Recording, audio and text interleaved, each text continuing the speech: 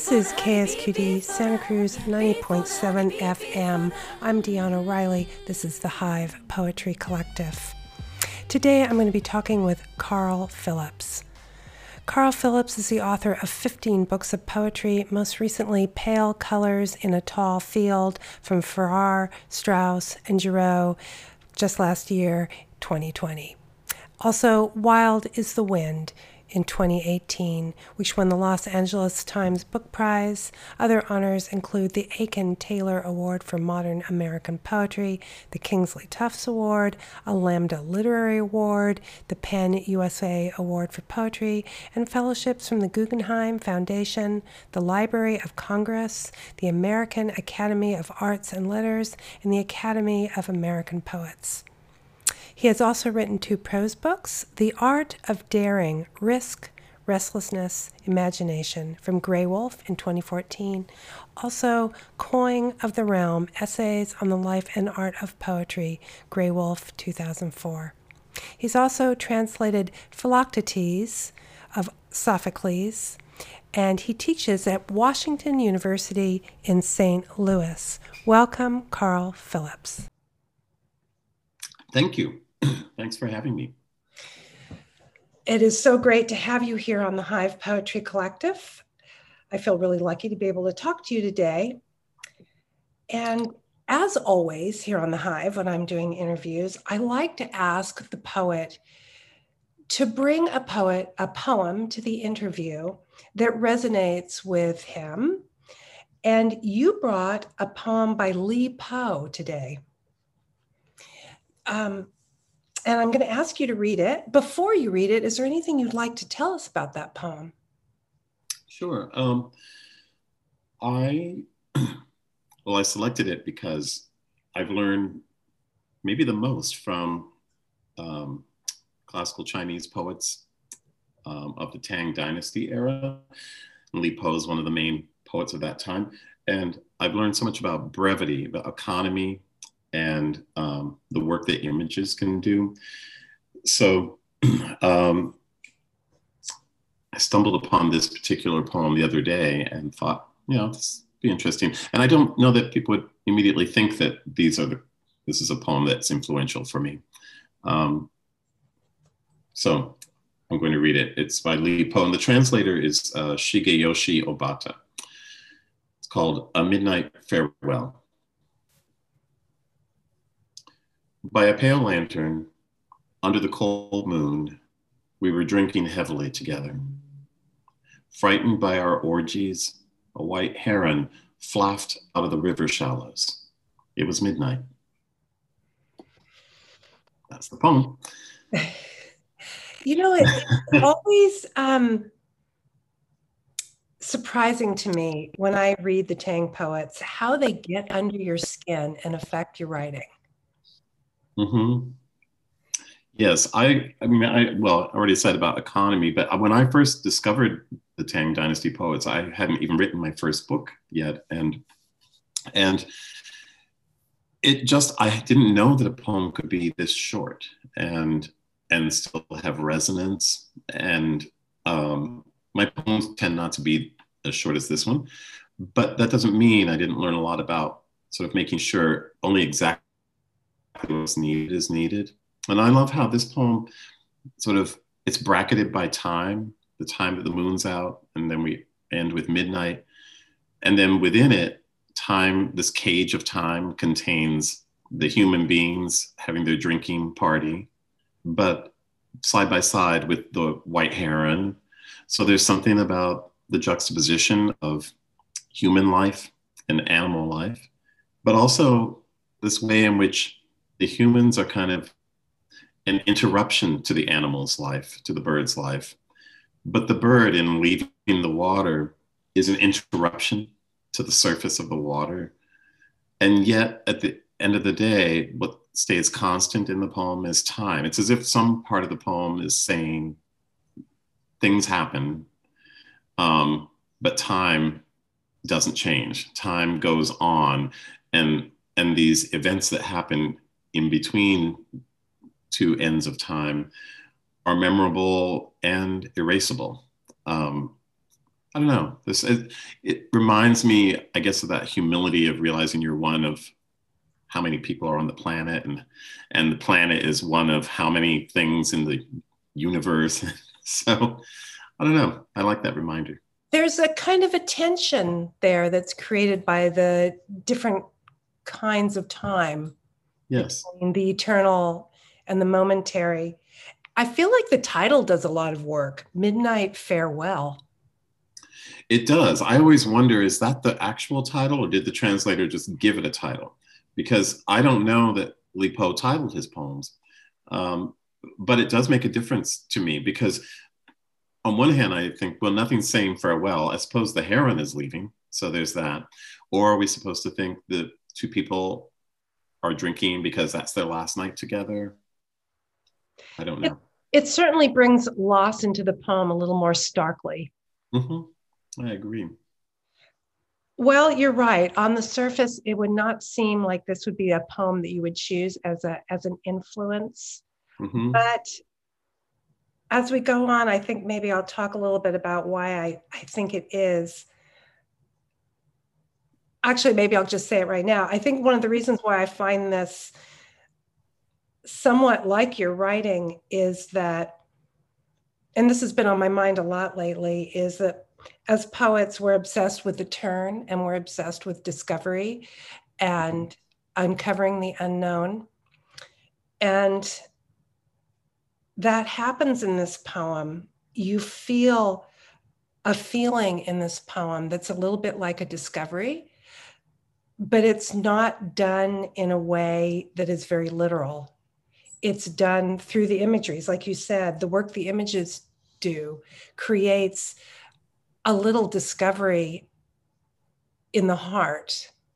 It's almost like a sensation that Hmm. you get. And I feel like that's what happens in your poetry. The turns are not very literal. Like you don't get a lot of, and that reminds me of the the philosopher so and so and who said this and isn't this like that, and that makes me remember this, and a more overt attempt at describing discovery. I don't see that as much in your poetry. I see the images doing the work and the syntax doing a lot. Yeah, I think, yeah, I agree with that. And I think too, I'm very interested in juxtaposing images and simply leaving them next to each other to provoke thought, as opposed to saying, this is what this means. And that's what I like about the Tang Dynasty poets, is they often, in this case, putting the moon next to the drinking party, next to the heron, next to time, we can make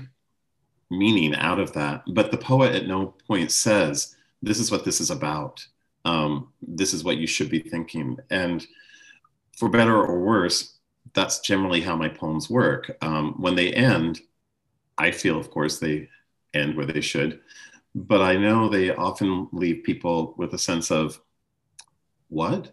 Or or in the way that certain the kind of movies that I enjoy do, where they're not a sort of straight linear story. Here are the chapters, and now here's the meaning, the conclusion. But I love leaving a theater and thinking, what did I just watch? What am I to think about how that ended? And to me, that's what I mean by resonance. That the poem starts to generate its own life past where it ends on the page. Yeah, that's So what it's these. kind of patience in a way. It's like, I think that's what it is. Those Chinese poets they remind me that restraint has its own power, and you have to trust as a reader who doesn't need to be spoon fed, but wants the, you could call it difficulty, or the sort of play, the invitation to play with the images that have been set before them. Well, since this poem is so short, let me read it one more time and then we'll go to one of your poems. Sure.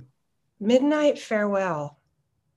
By a pale lantern under the cold moon, we were drinking heavily together. Frightened by our orgies, a white heron flapped out of the river shallows. It was midnight. Yeah, I feel like we could talk about that poem for a long time, actually. The modifiers in it, for example, are very Yes. interesting. Hmm. Pale, cold, heavily, white, river. There's just a lot of, oh, anyway, a lot of colors, and there's a lot to say about it. But let's move on to some of your poems. And I want to start with a poem in Pale Colors in a Tall Field, your most recent book. Hmm.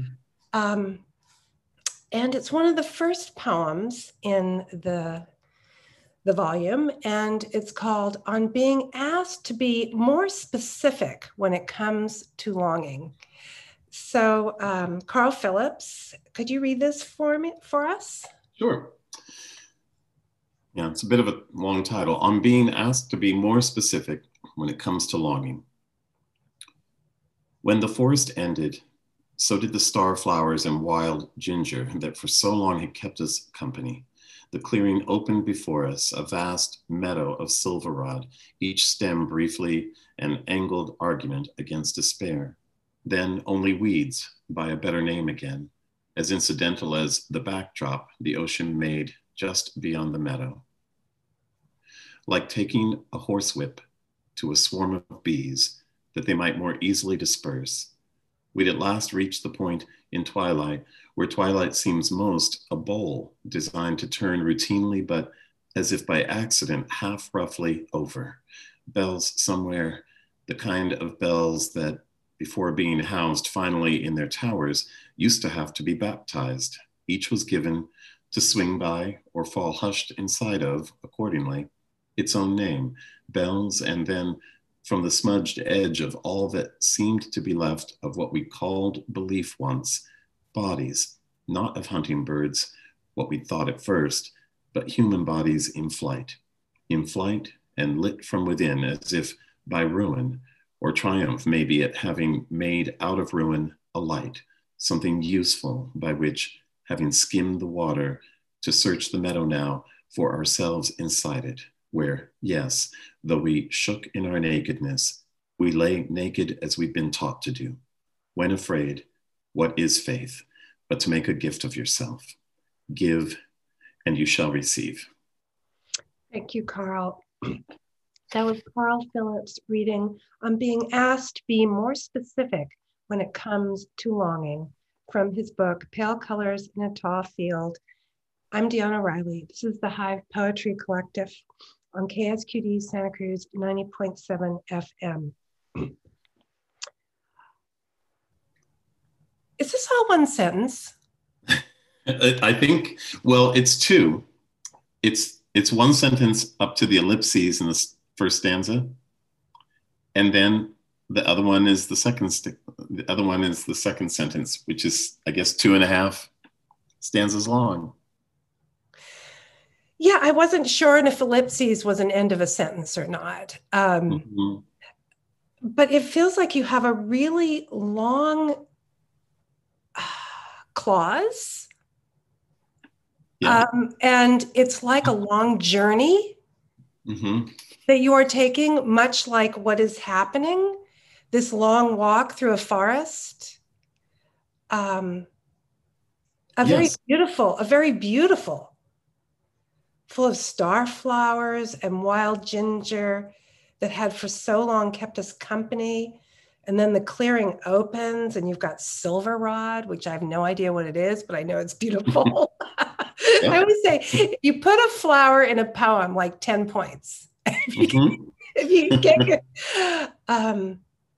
and so they're on this journey, and then this lovely description of the ocean, like taking a horsewhip to a swarm of bees. You know, that's some first class poetry right there. Well, thanks. I Like taking don't a know. horsewhip to a swarm of bees. Wow, that vista. And it's still like this is still an opening that you're waiting for a resolution. You're waiting for the principal clause of the sentence, which hasn't quite come yet. So there's this suspense, there's tension that's kind of being built up by the syntax that I really admire in this.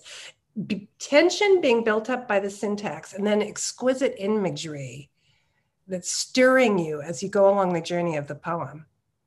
Well, thank you. I'm glad that comes across. I mean, I hope that I think that with I hope that at least in the imagery we can see like some connection between the Li Po poem and mine, in the sense of I feel like the imagery has to be exact. And so it would be easy to just sort of say there was some place by the ocean or there was a field, but being exact. And even, I mean, everyone knows about goldenrod, but silverrod is a different wildflower. And so it's kind of like, if I get a little impatient when people put birds in poems, but it's always the same birds. And I think, have they ever really spent time? Because there's actually a lot of variety in the bird world. Not every bird is a robin or a cardinal. And so I kind of, I think, why not be exact about what it is? And as for the syntax, yeah, that seems to be a thing I do, that I'm interested in how syntax can become, the reading of a sentence can enact a quest, an ongoing quest, which is to me what a poem is, what a body of literature is.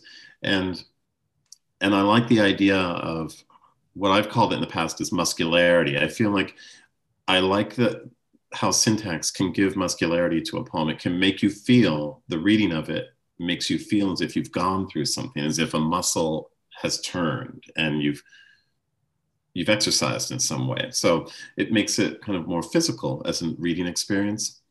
And it's the opposite of the work in the Li Po poem. The syntax is very straightforward there, but that's a different kind of language too. I mean, it's coming from a language that where each character resonates with so many possible meanings.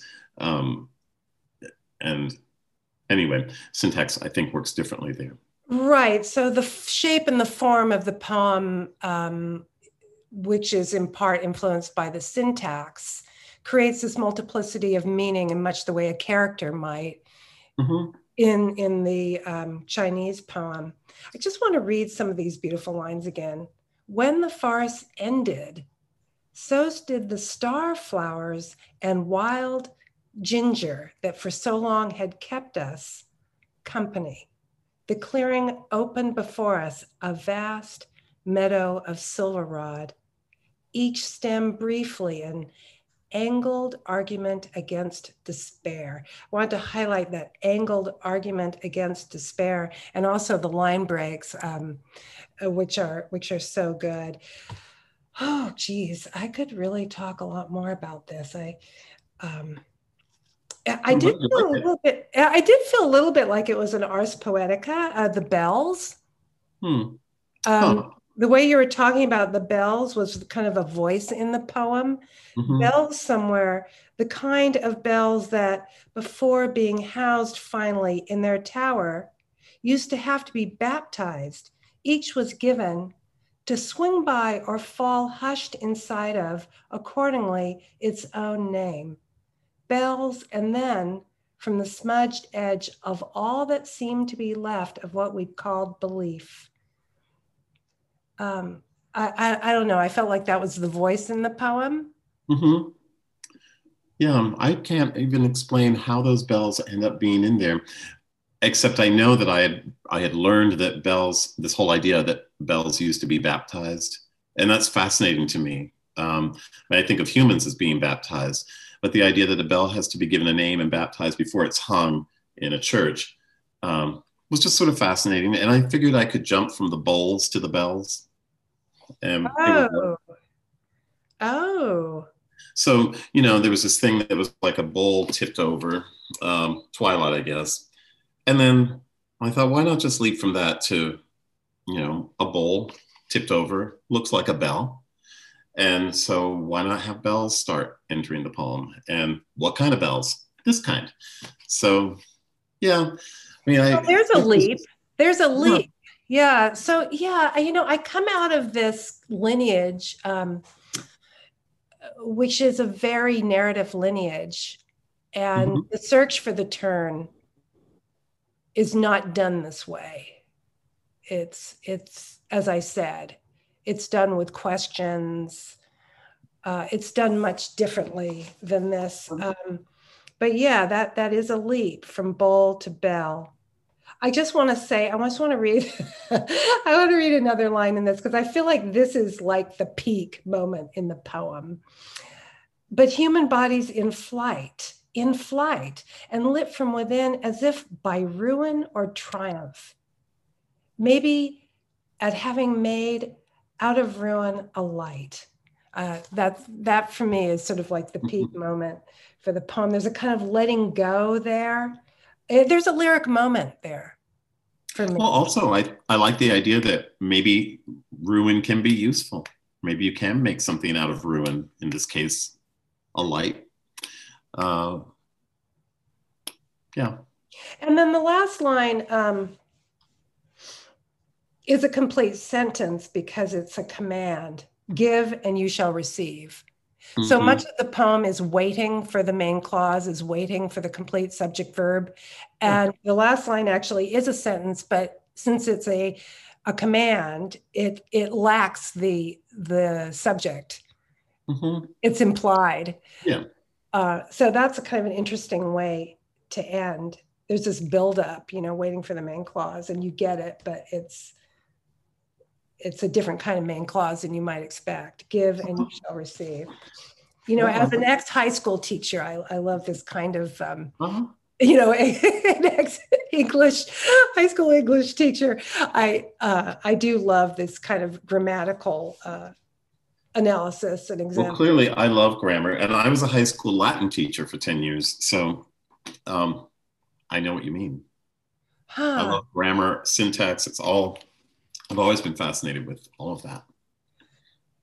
Well, we have that in common. Yeah, when I took Spanish in high school, and it was all of a sudden, wow, something interesting among complete monotony and boredom. All of a sudden, my Spanish class where we had grammar, and my world came alive like those flying bodies in your previous poem. All of a sudden, I was in ecstasy.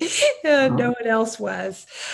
Okay, so this is Dion O'Reilly. I'm kind of in ecstasy right now, reading the poems of Carl Phillips here on the Hive Poetry Collective. This is KSQD Santa Cruz 90.7 FM. And let's go to the titular poem. Is that right? What's the other word? Eponymous poem? Yes. Of your book, Pale Colors in a Tall Field. After this poem, remind me, I want to talk about how you do your titles, but I'd like to get to this poem first. Okay. So could you go ahead and read Pale Colors in a Tall Field for us, please? Absolutely. Pale Colors in a Tall Field. Remind me to show you where the horses finally got freed for good, not for the freedom of it or anything like beauty, though their running was for sure a loveliness. I'm thinking more how there's a kind of violence to re-entering unexpectedly a space we never meant to leave, but got torn away from so long ago, it's more than half forgotten. Not that some things aren't maybe best forgotten, at a certain point at least. I've reached that point in my own life where there's so much I'd rather not remember that to be asked to do so can seem a cruelty almost. Bad enough some days that there's memory at all. Though that's not exactly it. It's more what gets remembered, how we don't get to choose. For example, if love used to mean rescue, now it's more gladiatorial, though in the end more clean.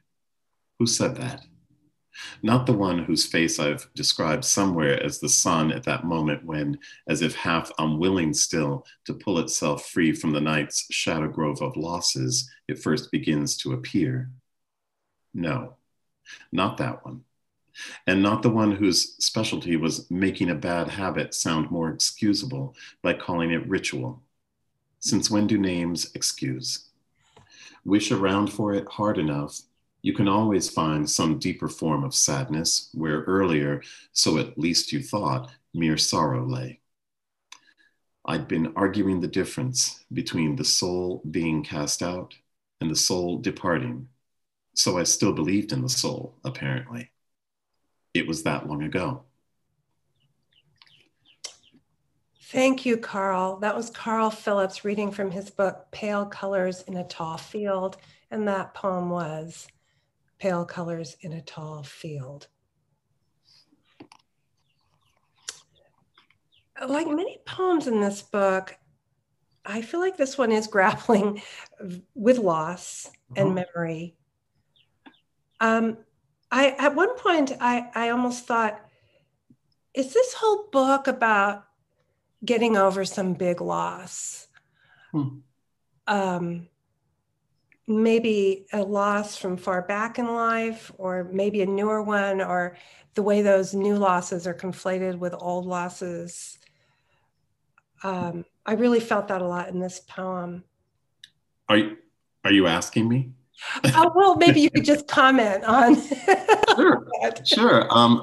I mean, I don't think of the book as being about loss specifically, but I do see it as being very much a poem of, I guess I have to say I'm actually more like late middle age. I want to say middle age, but I guess 61 isn't middle age. To me, it's a book of what do you do when you begin your new chapters with excitement in your life, but what do you do about all that you've accumulated in terms of memory?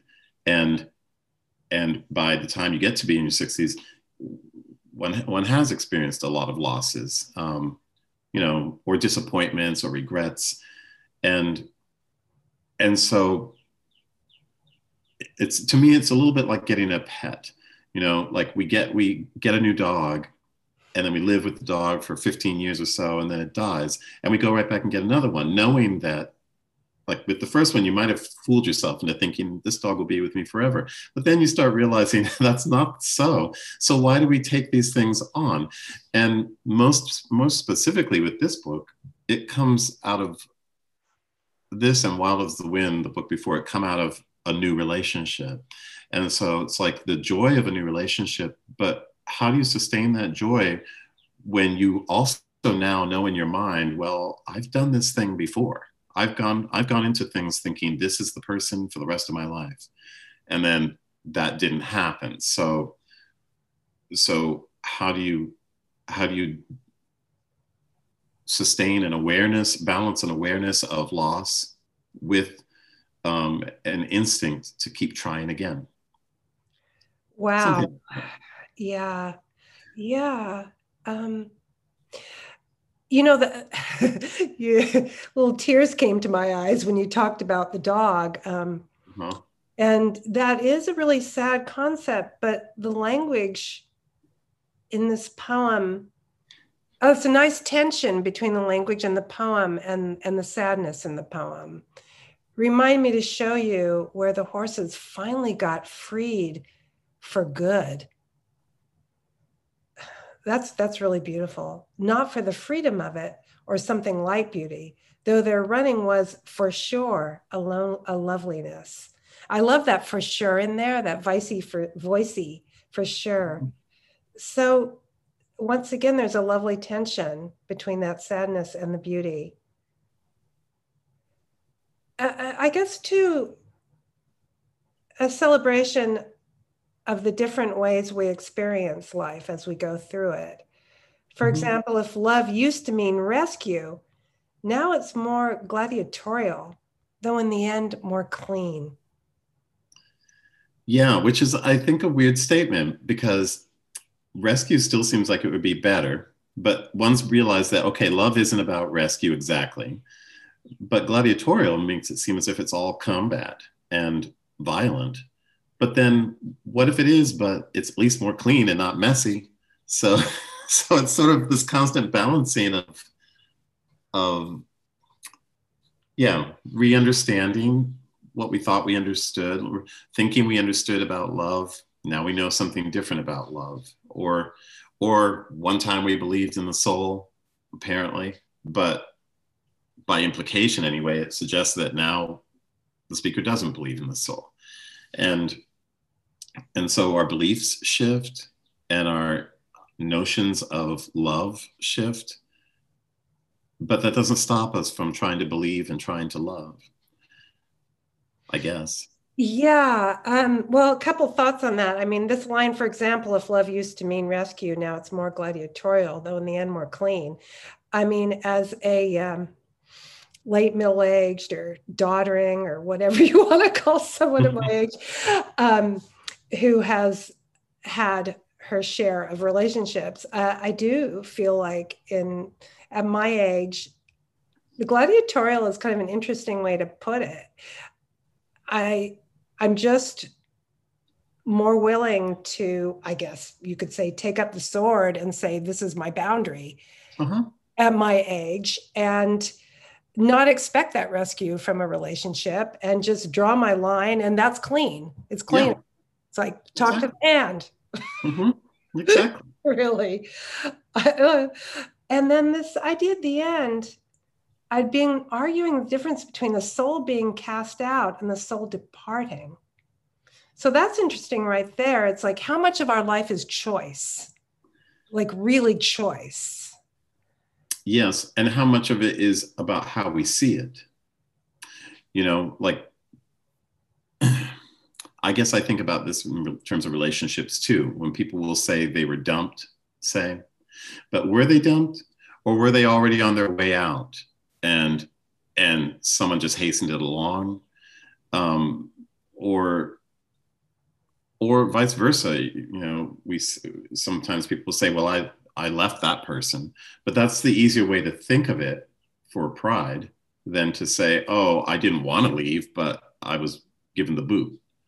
Let me So just pause right there and just say that this is KSQD Santa Cruz 90.7 FM. I'm Dion O'Reilly. This is the Hive Poetry Collective, and I'm talking to the poet Carl Phillips, and we're talking about relationships and how we talk about their endings, which we got into this discussion from this lovely poem, Pale Colors in a Tall Field. And I just love that concept. And what it brings to mind is, believe it or not, breastfeeding. Because people say, I weaned my child or my child stopped of his or her own accord at a certain age. And I distinctly remember, and I will never forget it, offering my breast to my baby and the baby looking up at me, and this is before he could speak, and just looking at me and going, it's over. uh-huh. And it passed between us like an agreement. And it was so profound. There's no way I could say I weaned him or he stopped. It was an agreement. Uh-huh. And that's always, I should write a poem about that, shouldn't I? It's always kind of, it's always kind of stuck in my mind that, oh, this is how relationships change. Yeah, and it doesn't have to be the fault of either party. It's just that there's a shelf life, and as there is to breastfeeding. And maybe it isn't that either party decides one day this is the end. It's just like, we're at the end, aren't we? That's the nicest way for things to end. From right. Mutual understanding. Amicably. Yes. Yes. Okay, wonderful. Why don't we move on to another poem? You know what? I think I'd like to read from your previous book, Wild is the Wind. What a great title. Thank you. I didn't make it up, but it's a song. What song is that? It's a song that it's been covered by many people, but I had in mind that oh my goodness, Nina Simone. Nina Simone. Yes. David Bowie also covered it. Other people have too. It's an old jazz standard, Wild as the Wind. Oh. Kind of about how fleeting things are. That love is very fleeting, and soon the wind will blow away. Will blow away like leaves in the wind. So therefore, let's hold each other tight while we can. So I thought it would be kind of a cool umbrella for the book. Ah, it's certainly, it's got that nice wah wah to Uh-huh. it. um, alliteration, I guess. Yeah, Um, okay, so could you read From a Bonfire? sure. Uh, yeah, here it is. From a bonfire. There's plenty I miss still that I wouldn't want back, which I'm beginning to think might be all regrets ever had to mean. And there's maybe no shame then in having known some. And all these years, I've pretty much been wrong. Not that being wrong means wasting time exactly. What hasn't been useful? Having grown up with bonfires each October, having equated them with fall, the communion especially of leaves falling, fire as what both defined the dark, easily taken for granted, and kept the dark at bay. Surely that's been worth something, for it stays with me.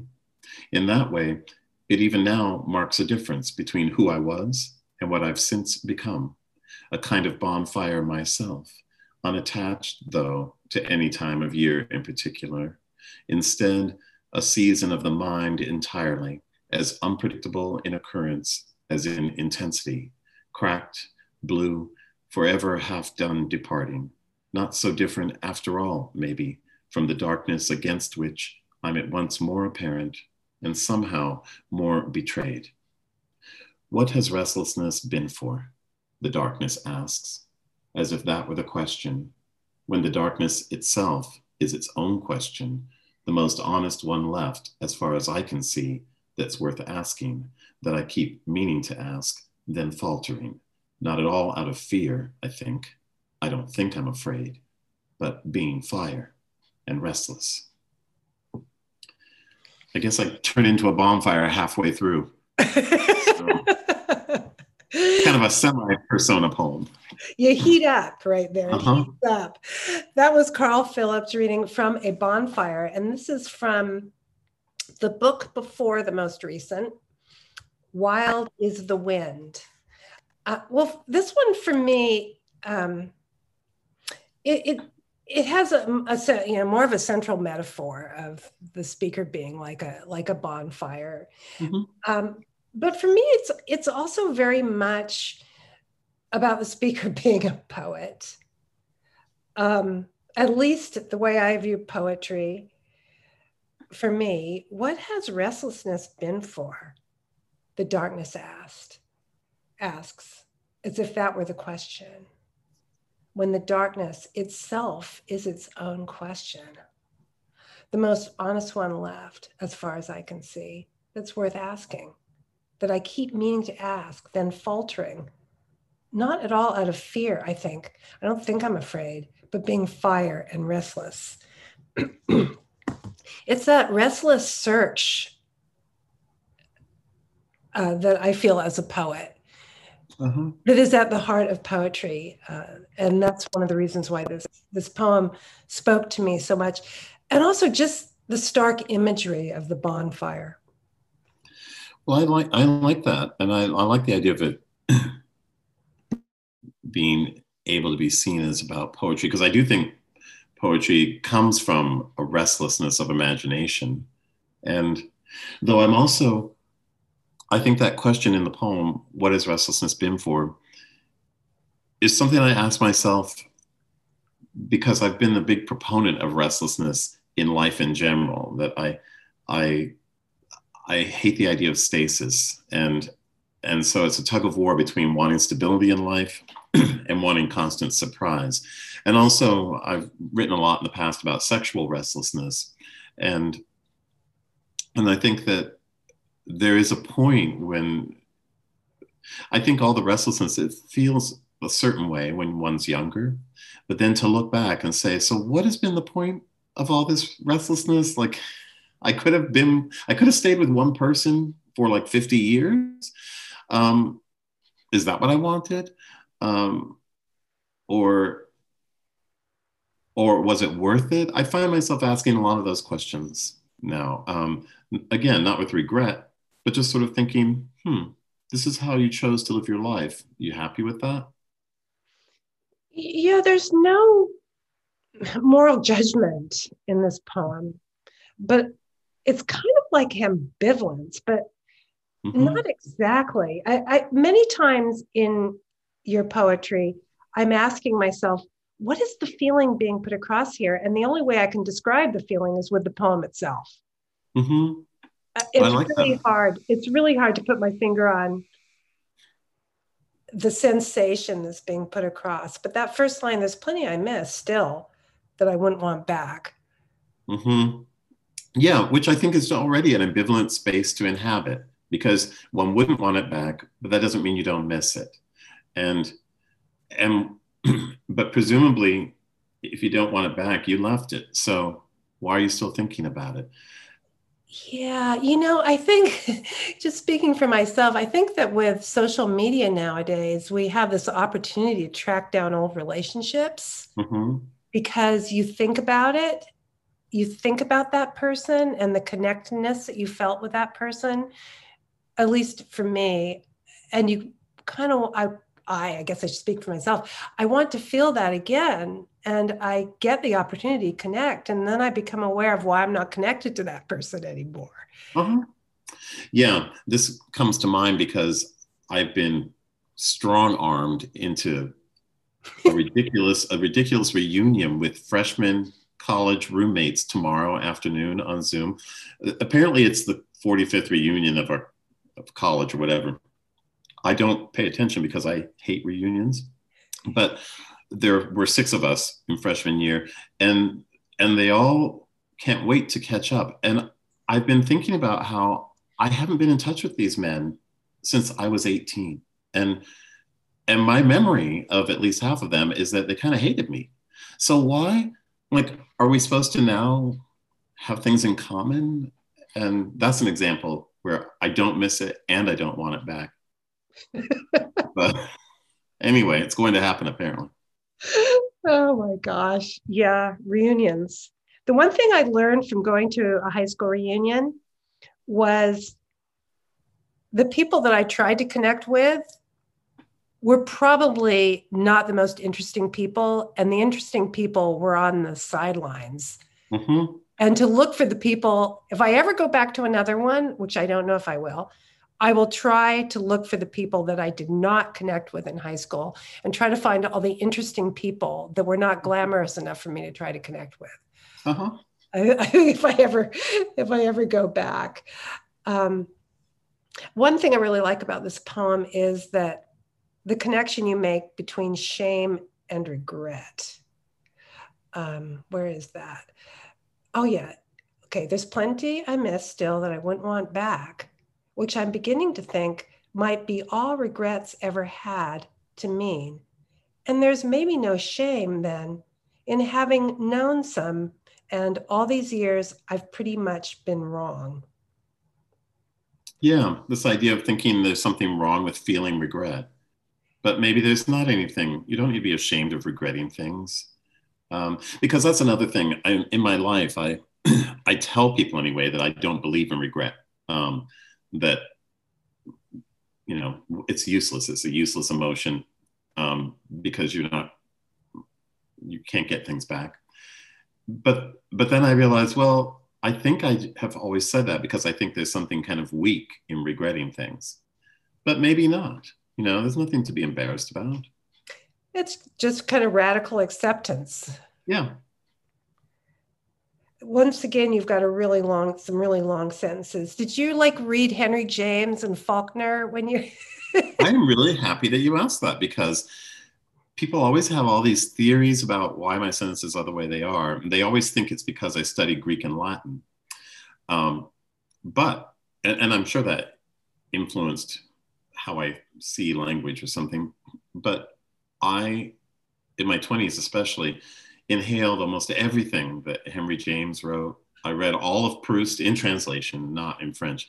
I read all of Edith Wharton. I love those long periodic sentences that can go on for pages.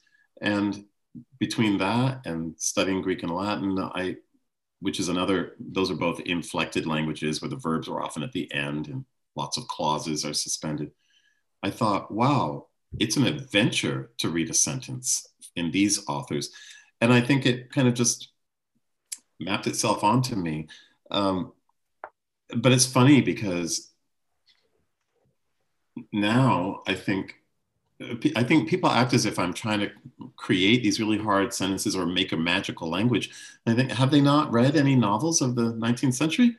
It's funny. I wrote in here Henry James. Uh-huh. Um, I did read Faulkner, but he didn't get under my skin in college. But Henry James got under my skin, and my sentences became a lot more sophisticated, Yeah. complex, and compound, and everything else. Yeah. When I read Henry James, and God, it was so long ago that I read him, but I just remember how he could put across these emotions and intentions of people, just minute changes in their thinking as they came to realize things that I feel in your poetry. I feel the same kind of grappling with awareness that I felt in Henry James's novels. Well, I think to me, because people famously complain that nothing happens in his novels, but I think that all the narrative is in emotion and psychology. And so he uses the sentences to convey those minute shifts in thinking and feeling. And I think that's hard to do, as opposed to coming up with plot and here's the story and here are the three elements of it. And now here's the conclusion, which, I can admire that too. But I think there's, as a reader too, you can't be reading for what's going to happen in a Henry James novel. And the whole chapter can be about the exchange of a glance between two people. And that's actually a lot of action. By the time you get to the end of it, so much has happened. So yeah, it's as if his sentences are the equivalent of, those movies where, maybe in silent movies, especially when glances have to mean a lot. I don't know. Well, when I wrote Henry James on there, I was like, well, this is a long shot, but that's what it did. Right on the money. Well, why don't we move on to, okay. Remind me after you read this poem to talk about how you come up with your titles. Okay. But let's go back to, we're back in Pale Colors in a Tall Field. And just remind my audience once again that I am Dion O'Reilly talking to Carl Phillips, poet extraordinaire. This is the Hive Poetry Collective. This is KSQD Santa Cruz 90.7 FM. Yes. Yeah, so hit it, tugging the arrow out. Oh, okay. Yes, tugging the arrow out. There's a nudging that a living horse will sometimes extend toward a dead one. A nudging not so much against death, what is knowable to a horse but not understandable, but against that space right before loneliness settles in for real, that horses do, it seems, understand. And so that was the first day. The night was what night always is, a black starfish, black according to some for holiness, to others for the limbs themselves, unfurling as if from long sleep or late stiffness, or as when a quiet thing and very still starts moving, moves, one stiff black limb at a time. Thank you, Carl. That was Carl Phillips reading Tugging the Arrow Out. Do you want me to, you said to remind you about titles. Yes, because, this one, Pale Colors in a Tall Field, it's kind of fun just to read the table of contents. I like that. Because it's almost like a poem. The last of fanfare.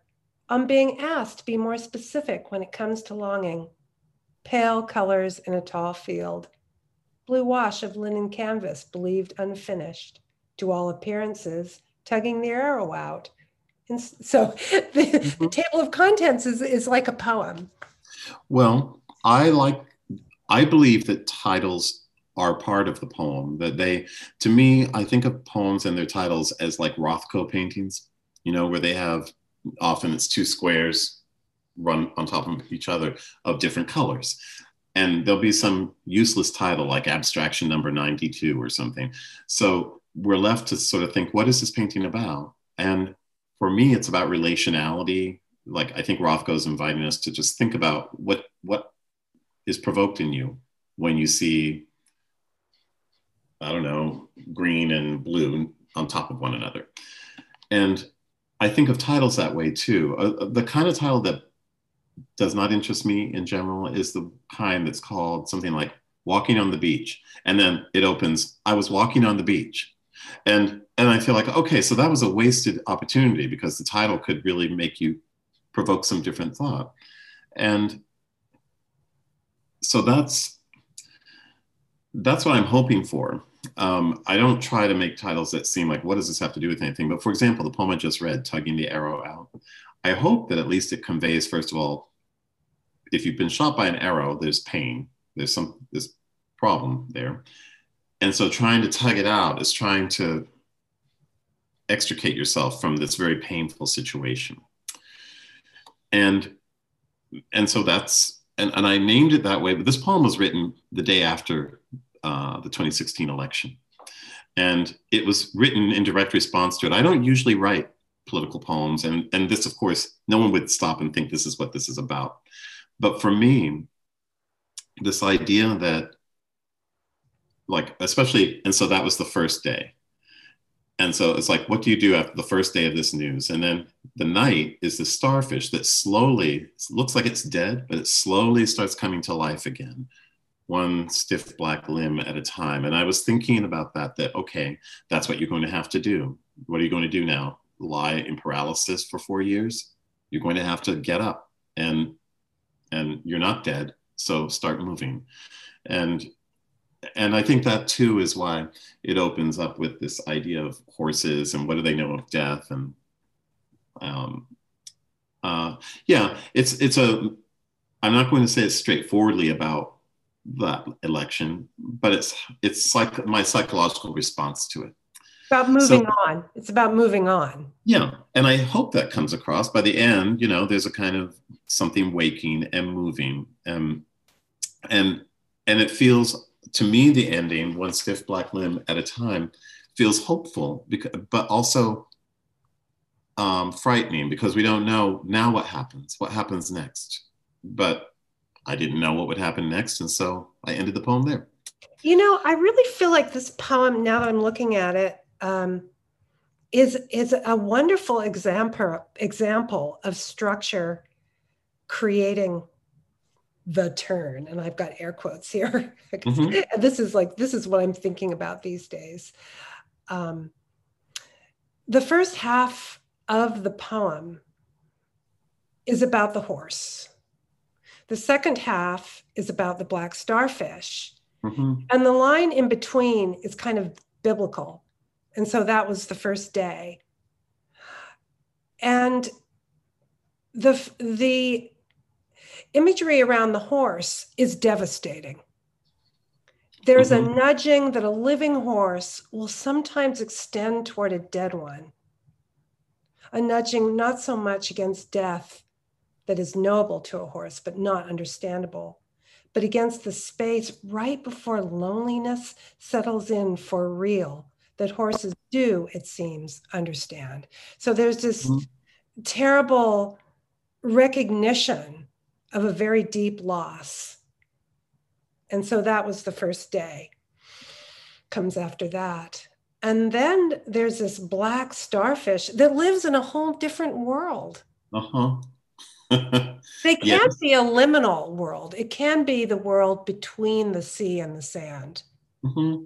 I like how the absolute center line, and so that was the first day, becomes the passageway through that's how you travel from, you could say, the mammalian world to the aquatic world of starfish. And yeah, but even I thought, can I do that? Can I have these two things in the same poem? But why not?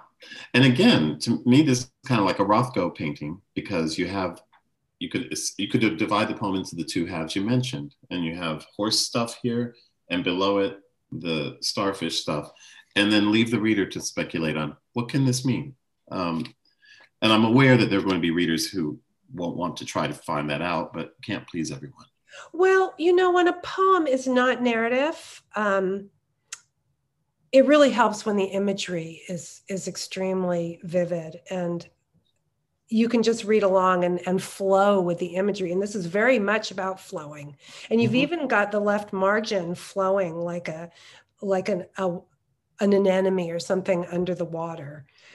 It's a very flowy looking poem. I just want to read that last half, which is, I guess, kind of the more redemptive half. It's the place where the reader and the speaker kind of come back to life after a terrible loss. The night was what night always is.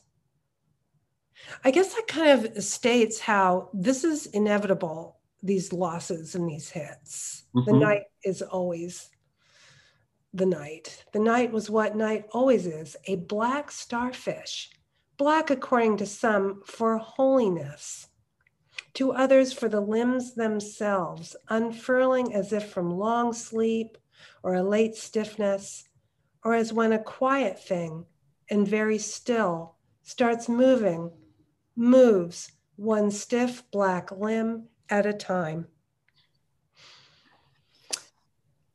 So your idea with the title is that it creates its own sort of poetic chunk of space that hovers over the poem. Yeah, and not all titles work that way, but I've always just been interested in that, in the relationality, I guess, between title and poem that lies beneath it. And there are different times when a title needs to be more clear and directive. I get that. And I have plenty of poems that just have regular titles. But even when I do have regular titles, I want it to be something different. I have a poem from an old book called The Trees, and trees are in it. But by the end, it's very clear that this is not a poem about trees. So that's the thing. I want to disrupt expectation. And if someone thinks they're getting something, I want, as soon as they step into the poem, to get something different and just think, wait, what happened? It'd be like if someone said, here's the forest, step inside. And you stepped inside and you found you were in a desert. And it's like, wait, they called it a forest, but it feels like a desert. So where am I? Kind of like modern art, or yeah, it is like modern art. And when you think of the flow of art through history and how it moved through these stages of being very realistic and then impressionistic and then expressionistic and then modern, your poetry is very much more in the modern realm than just laying everything out for people. Yeah, I think that in some ways, I think more than I realize, I've been very influenced by abstract art, because I've never studied visual art, but even to this day, actually, I still, when I go to museums, I'll see something like a Frankenthaler painting, and there will be a clear title, but I don't see what the title is. I don't see it in the painting. And so I think that's where I began to see things, to have a different understanding about how art can work, that the title doesn't have to direct you as to how to see the painting. It can actually provoke some thinking about the tension between the title and the visual. And so I feel like I'm just trying to do that with my own titles. And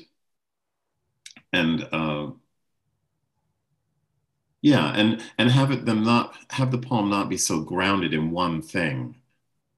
Yeah, they kind of vibrate against each other. But you know what? We're running out of time. Yes. So why don't you just, wow, I don't know if we have time for anything else. I think we just have to say goodbye, Carl, It was in the program. fun while it lasted.